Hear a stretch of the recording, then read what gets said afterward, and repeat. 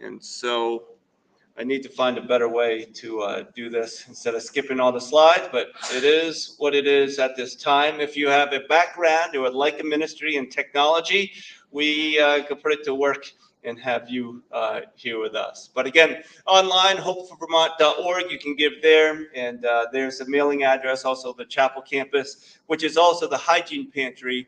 I'll be praying for the hygiene pantry because some of you might be aware the homeless that were staying in local hotels, places are no longer. And so we're just trying to find opportunities to give hygiene items to, and whether it's through a local school or someplace, just let us know, because we still have items that we would love to give away and help in those ways. So Acts, we continue in Acts, and we finished last week talking about the servant Jesus. There's not a friend like the lowly Jesus, no, not one, no, not one. How many remember that hymn or used to sing that old song? Yeah, we need to do that again, because I like that. Tim, you volunteered to sing on Wednesday. You could sing today? No? Okay. So, but this is the same Jesus whom you handed over and rejected before Pilate. This is the Jesus that came as a servant, and people wanted to come as a king. They wanted Jesus to come with great authority to take over, so they felt like they could have a better life here on earth. They did not appreciate the fact that Jesus came as a servant. Jesus came to humbly just present the gospel and die, and then to hear stories that he came back from the dead. What would you prefer? To be lifted up, that you would gain a position, that you would gain wealth, that you would get property because Jesus is the king? Or to say, hey, Jesus rose from the dead and you have to wait and you're going to get something special? What's the expression? Better is one in hand than two in the bush. Isn't that the expression? It's like, well, I know I have this one here, living by faith. It's too difficult, but I think we were told through Scripture to live by faith. But just like we would look at these individuals and say, hey, we need to not be like you, and we'd point fingers or get upset because they handed Jesus over and rejected him. How many times have we acted very similarly? Rejected in the NIV or in the Greek, it means disowned. I don't want to get too far ahead of myself. This was brought glory to his servant Jesus that this would happen. So there's such power in humility. They seem counterintuitive. They seem like opposites, but there's power in humility. There's great strength in being able to walk away. There's these old movies that I remember watching as a kid, like the Buttercream Gang or whatever it was. And I was like, man, like now I'm like, Christian movies are a little bit, can be kind of slightly hokey. But when I was a kid, like the Buttercream Gang, this is awesome, this is great. But it was like, oh, the bully that was pressuring the little kid or bullying the kid, and the kid walked away, and it was just portrayed in the movie that he had great strength because he didn't fight. He had the courage to walk away and not to engage. And if we would learn that, like, it's the truth that we can have great strength in walking away and being humble and knowing who we are as believers. We are children of God, called to serve him, to do the will of the Father, which the will of Jesus, the will of the Father, was to seek and save the lost. We need to be like him. We are children of God to serve him. Now, it's kind of weird, especially in today's thought, like, how many of you want your children to serve you? Like, it's kind of a weird thought, but you are supposed to love your parents, to love in such a way that you're willing to serve, to sacrifice, to be there, to be available for them, just as Jesus set the example for us. Jesus, being completely God and completely man, he could have done his own thing, but he wanted to do the will of the Father. Jesus came to do the will of the Father, which was to seek and save the lost. It was not just to build his kingdom, to write his book, to get his name out there. It was to do what God had, and we as children of God, we are called to do the same, to bring truth to Jesus. For it is the God of Abraham, Isaac, and Jacob, those before you. In Hebrews, surrounded by such a great cloud of witnesses. This is because of all those that prayed for you, those that invested in you, those that pastored your family, those that are familiar with you. They told the same story about Jesus, the God of our ancestors, who has brought glory to his servant Jesus, who by doing this by healing the crippled man, by forgiving his sins. This is the same Jesus whom you handed over and rejected before Pilate, despite Pilate's decision to release him. This is for us as well, that we've rejected Jesus. We've disowned him. We've sacrificed what God had for something else. Rejected, disowned. This word disowned means to deny, to renounce, to repudiate.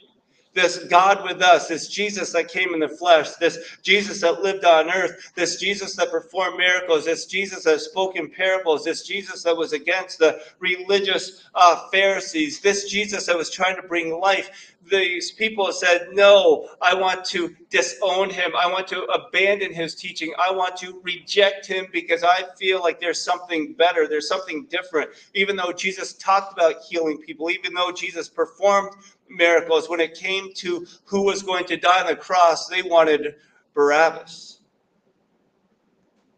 How many times do we reject the Holy One to release the, quote, murderer in our life, the bitterness we allow to get to us, the hatred we allow to fester, the frustration that God is saying that we can give to him, we allow to take root in our own lives. And Jesus is saying, no, you can have the holy and righteous one alive in you. You can learn from who God is. But instead, we're like, I tried that and it was good for a little while, but now there's something else going on in me. They rejected God with us. Hayden, can you come give me a hand real quick? And Greg Blood. Greg Blood, it's easy. Don't worry about it. So this is, come on, Hayden, if you'll come up real quick. This is something we're talking somewhat about in our life group, and this is what kind of captures me. Hayden, if you'll come here, and Greg, you'll come here. So there's kind of different levels of this. So you guys can grab my hand. Yeah, it's good.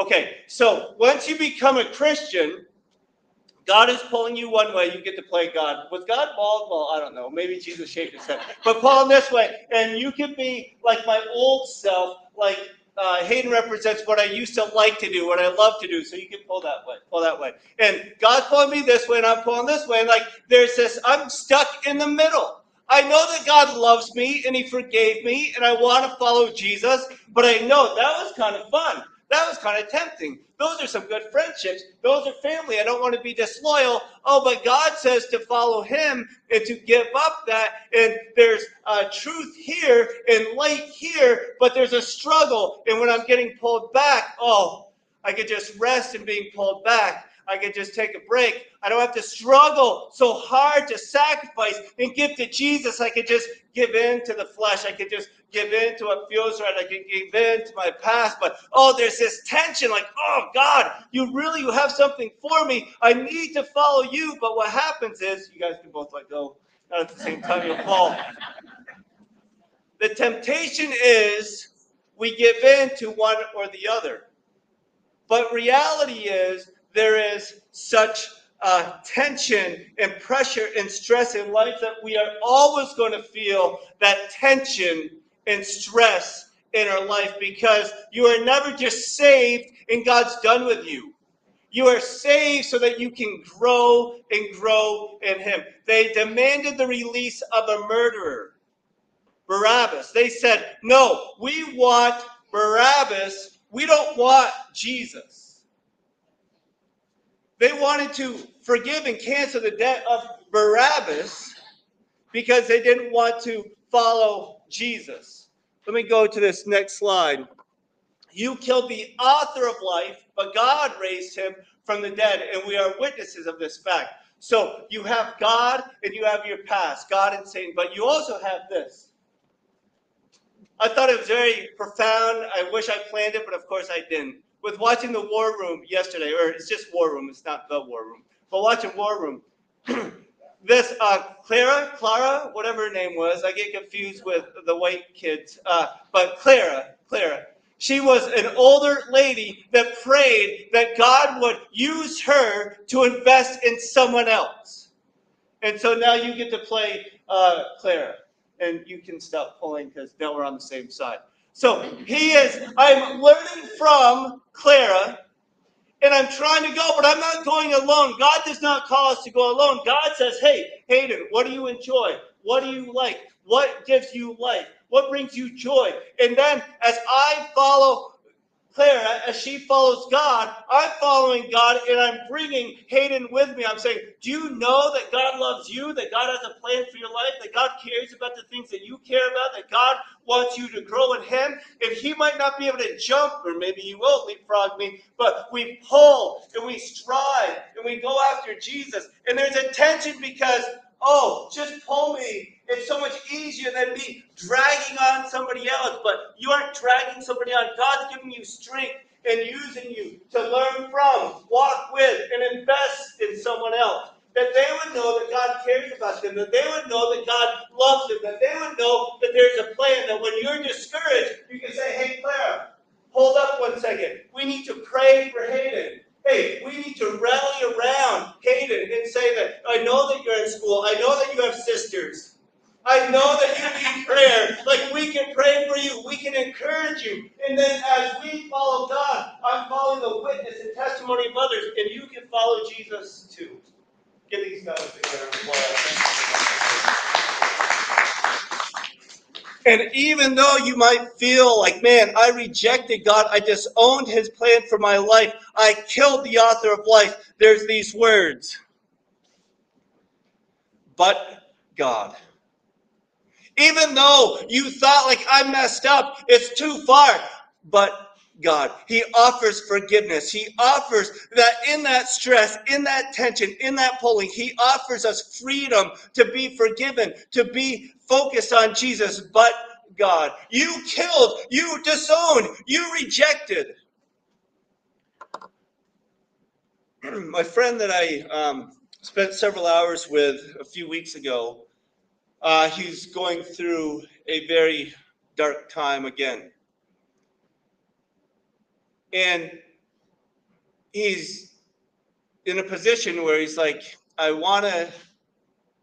know I should believe in God, but I don't want to.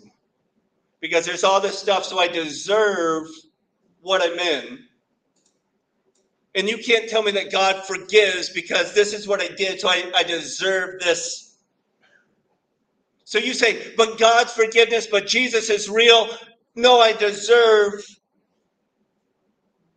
the fact that I rejected, I disowned, I abandoned. I don't deserve, but God has given me freedom. God has given me forgiveness. God has made healing available. God is opening a door, a way out. God is providing a place where I can serve Him, I can go after Him, but God. And so please pray for my friend and pray that God would open doors that we could communicate, well, not us, but He would be open to the power of the Holy Spirit speaking and saying, you are forgiven, choose me. This illustration, I heard it, I loved it, I thought it was awesome. I got a little misty-eyed, actually, and then I found out where it came from. It's like, what? I can't share this, or I can't at least get, like, emotional about it, because it's so, like, silly, but I'll just share it. If you know where it's from, maybe I'll tell you later. But there's a story of, like, this person going through a very hard time, difficult time, and they just present their hands, said, no, my hands are empty. My hands are empty. I have nothing. And then the person reached down and grabbed their hand and said, no, they're full. You have me. If anybody's curious, to break the mood. That's from Little Women. I didn't know that was in the book Little Women, but you learn something new every day. But the fact is, you can think, my hands are empty. There's no one here. I've rejected. I've abandoned. I've burnt bridges. They're empty. And God is saying, no, but God, my hands are in yours. You have all of me. You have the fulfillment of what Scripture says available to you. You don't have to worry about what you've done in the past. You can ask for forgiveness in that struggle, that tension. You can go after me. And as you go after me, I want to use you in your brokenness, in your failure, in the past of sin, to share with others that you've been forgiven, that you've been healed, that you're in a consistent process of becoming. I liked how Lucinda mentioned it the other day at Life Group. We are not human beings, we're human becomings, because each day we are getting closer and closer to God as we obediently follow Him step by step. This is the Venn diagram, not Zen, sorry. Venn diagram, how there's the interlocking piece. and how God is calling us to embrace the struggle, embrace the strain, that we might be like him. This is my friend's book that is kind of uncomfortable. He wrote this, and it's a tribute to Jesus was completely human, but he was completely God. And sometimes we look at Jesus being completely God, that we miss the fact that he was completely human. Those things make us uncomfortable. Those things make us like, well, it's kind of weird that, yeah, Jesus was a man. Jesus was God. He was both. And that's why we can live in that tension of understanding that God was using Jesus to be a witness to us, that as Jesus pursued God, he would bring us through his example to understand who he is. You can find more about the Sacred Overlap at Life Group Wednesdays at 7. You killed the author of life by your rejection of him, by your disobedience to him, by your questioning, like, does God really care what I'm going through? I have relatives, I have friends, I have situations where it does not seem like God is there. It seems like I pray and I fast and I read scripture and I memorize the Bible and I go to church and I do these things, but there's no progress being made. There's nothing that's taken place where I can look back and see God's at work. And what if perhaps, I don't know, but what if just maybe you are just one day away from that breakthrough of God doing what only he can do? It's not by works, it's only by God's grace, but God uses us, our obedience, to reflect to others that he is true. That's why we must be consistent and ask for his forgiveness when we aren't, with our own children, with our own families, with our own co-workers, that they know you go to church, that they might know whatever you profess, but are you consistent with living it every day at work? Or do you just say, hey, today I'm not going to be a Christian, so I'm just going to do everything bad that I used to do and just know that God forgives me? Well, God will forgive you, but perhaps you're hindering that coworker of knowing that God's freedom is real, his victory is for you, by not looking at the success, but by being lowly, humble, pursuing God. But God raised him from the dead, and we are witnesses of this fact through faith in the name of Jesus. Through faith in the name of Jesus. Clara, in the movie War Room, she wanted it to be known that she prayed in Jesus' name.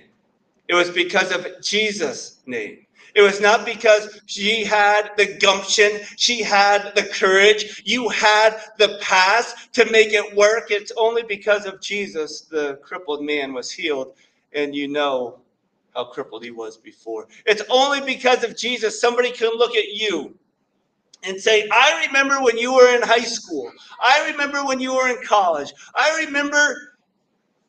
But now I see you've changed. I've seen that you have given your life to God. I see that past, it has formed you, but you are forgiven. There's something that I can see back and know that God has used something in your life to bring you closer to him. Faith in Jesus' name has healed him before your very eyes.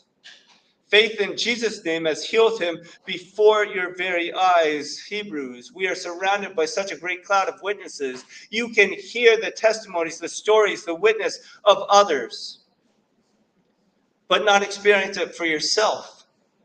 You can hear sermons. You can listen to different teachings. You can listen and be a part. But God wants us to see with our very eyes. God wants us to experience it for ourselves. God wants, as Greg was just leading and I was following, then I got to experience the faithfulness of what God had done in Greg's life. And as Hayden was following, my prayers that Hayden would see and experience the forgiveness, the healing, the truth of Jesus in his life as I was following, as I'm going. So it's not just a story of hearing what Greg went through, what God has done in his life, but I got to experience it for myself. It's not just so that Hayden could hear the story of Greg and the story of me, but that Hayden would experience and know the love of Jesus before his very own eyes, that he would know for himself that God loves him, that God cares for him, that God has a plan for his life, that we might help others to see and know, not just by the words on our lips, but by the power and presence of who Jesus is,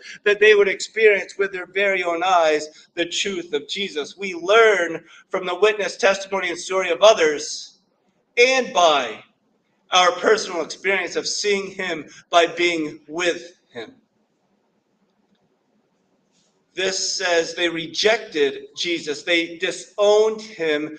God with us, Emmanuel, what we celebrate every single Christmas, the fact that God sent Jesus, his son, wrapped in flesh to us, that we might celebrate. I don't know if you can think of a gift. There's probably several. I can't think of one right now, but somebody gave to you and you thought it was the best thing. It was amazing. It was great. You played with it every day, or you put it on a mantle, or you carried it with you. It was just awesome until somebody said, hey, I'll give you this for that. I had a friend, old boss, actually. He was a missionary in Africa, and he talked about monkey traps. And so what they would do, they would hollow out a gourd, and then they'd put rocks in it, and they'd go outside and like shake it, and it would sound really cool, and to get the attention of the monkey. And what they would do is, excuse me, they'd hang it in a tree or somewhere. And what would happen is the monkey would put his hand in the gourd and grab the rocks in the gourd. But the gourd was tied somewhere. So then, because the monkey wouldn't let go of the rocks, that's how they trapped. If the monkey would just let go of the useless, worthless rocks, then the monkey could escape, but it would just hold on to the rocks. Just hold on to the rocks, and that's how the monkey would get trapped. Are you holding on to rocks? Now, my daughter's not here, so I can share this story about her, because this is a good one. We were at Lake Champlain. Mom and Dad always rent a cabin on Lake Champlain every single summer. So we're sitting on the dock, and Jay was young. She was really young, and she found a stone rock that she really liked. And so she's sitting on the dock, and she really likes it. And Jay, for whatever reason, I don't even know how, but she fell. And she fell in the water. And she fell in the water to the point where she's in the water, like over her head, like this. She's in the water, and she's holding on to the rock because she didn't want to drop the rock in the water because she didn't know if she could find it again. So she's on the dock, mesmerized by this rock, holding this rock. Somehow she falls in the water. And I don't know, was it you, Beth? Her mom? I think it was my mom. My mom had to pull her out. And Jay's like holding on to the rock. And she still had the rock. But theoretically could have lost her life because she was holding on to this rock. So as a pastor would say, what rocks are you holding on to? God says that we have life, we have victory, we can go after him as we live humbly following Jesus, not trying to build ourselves up, not trying to lift ourselves up, but as we follow Jesus, as we follow those that we can learn from and pull others with us, that they might experience who Jesus is, that they would know the truth of God. Because God is with us, so be with Emmanuel. God is with us. Don't disown and reject who Jesus is because, he's too close. He's up in my business. He's telling me what to do. I don't want to hear from you today. Enjoy being with God with us. How do you do it? Well, I think you pray, you read the Bible, you go to church. How do you do it? You renew your mind and you allow God to captivate your heart. So when he says, let go of the rocks, and you're like, no, these are so good. You've renewed your mind. He's captivating your heart. That you say, Jesus, I'm going after you. Be with God with us. Don't say, hey, Emmanuel, I see you up there. You're doing good. But we can be with God with us. Be with God with us.